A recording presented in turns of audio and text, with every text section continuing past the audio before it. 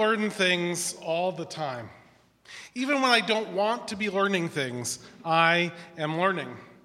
And just when I'm convinced that I know a lot about some subject, when I get to the point where I think I'm done, I find out just how much there is that I don't know.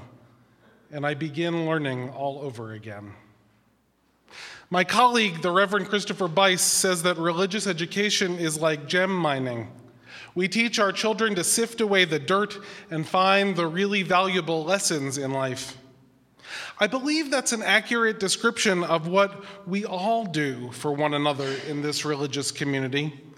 I also believe that age has nothing to do with it.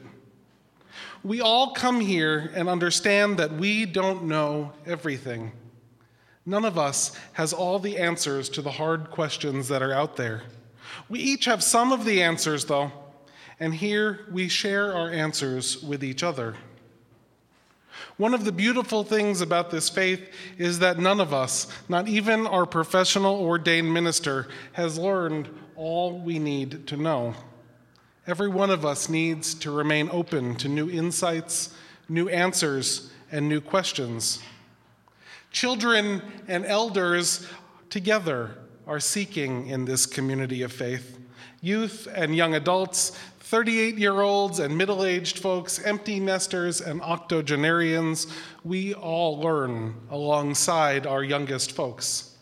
Sometimes we learn while we teach our youngest folks, and sometimes we learn when we're least expecting it. Worship is a learning experience. Here in this time, we learn to see the world differently. We learn to appreciate the variety of perspectives in this congregation. We learn how to listen, how to sit with grief, how to center our spirits, how to share.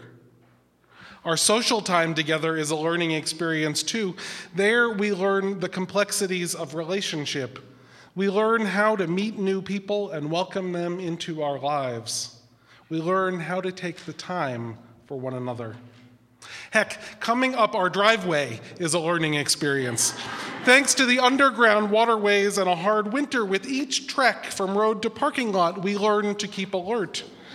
We learn to change course when an obstacle is in our way, and as we reach the end, we learn to let go of our pent-up anxiety. Of course, learning goes on in the classroom as well. From our toddler room to our midweek ministers class, from the youth group to the newly formed support circle for single mothers, we learn when we come together. And today, we celebrate those adults and youth who have provided an amazing religious education experience for our children. These are our master gem miners, imparting their wisdom as hidden nuggets of ruby and rose quartz in a large bucket of mud. But let's remember that our youngest people have something to teach us as well, and sometimes they have something to remind us about the relative value of different things. Mud, for example, has its place. It's a whole lot more fun to play in than a pile of rose quartz. Ouch. I'm reminded about a time in my life when I spent a lot of my free time with several good friends, in particular Tamia and David, whose hot air balloon crew I was a member of. At the time, their son William was 3, and he was just getting to know this person, who he quickly began referring to as Uncle Michael. One day, we had finished our flight for the day and were enjoying an evening of each other's company. 3-year-old William came up to me, very excited.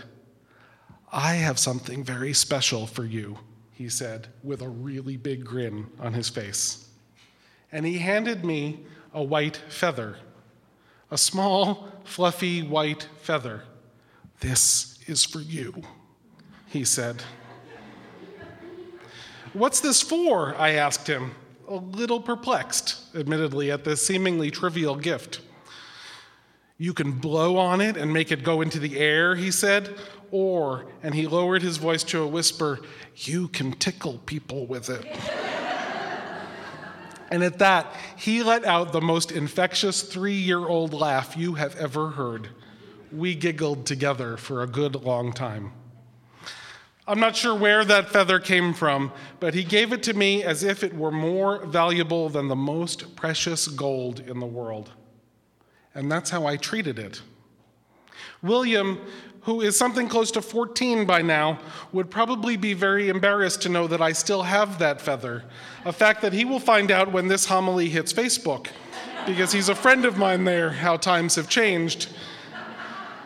I still have the feather, and I treat it as one of my most valued possessions. It's tucked away in a box of memories, along with the pillow my grandmother sewed me when I was 4, my college graduation cap, and various other things that I wouldn't be able to sell if I tried. I doubt eBay has a category entitled used feathers. The things in that box, though, are more valuable than rubies mined from the mountains of western North Carolina. William's feather reminds me that value is not determined by a marketplace. Value is determined in the heart. That feather reminds me of the blessing of pure joy. That feather reminds me of the importance of adults connecting with children, of really experiencing what's important in those children's lives, and of being open to having our lives transformed by even the littlest thing. And that feather reminds me that teachers come in all shapes and sizes, with all manners of experience, and in people of every age. Blessed be.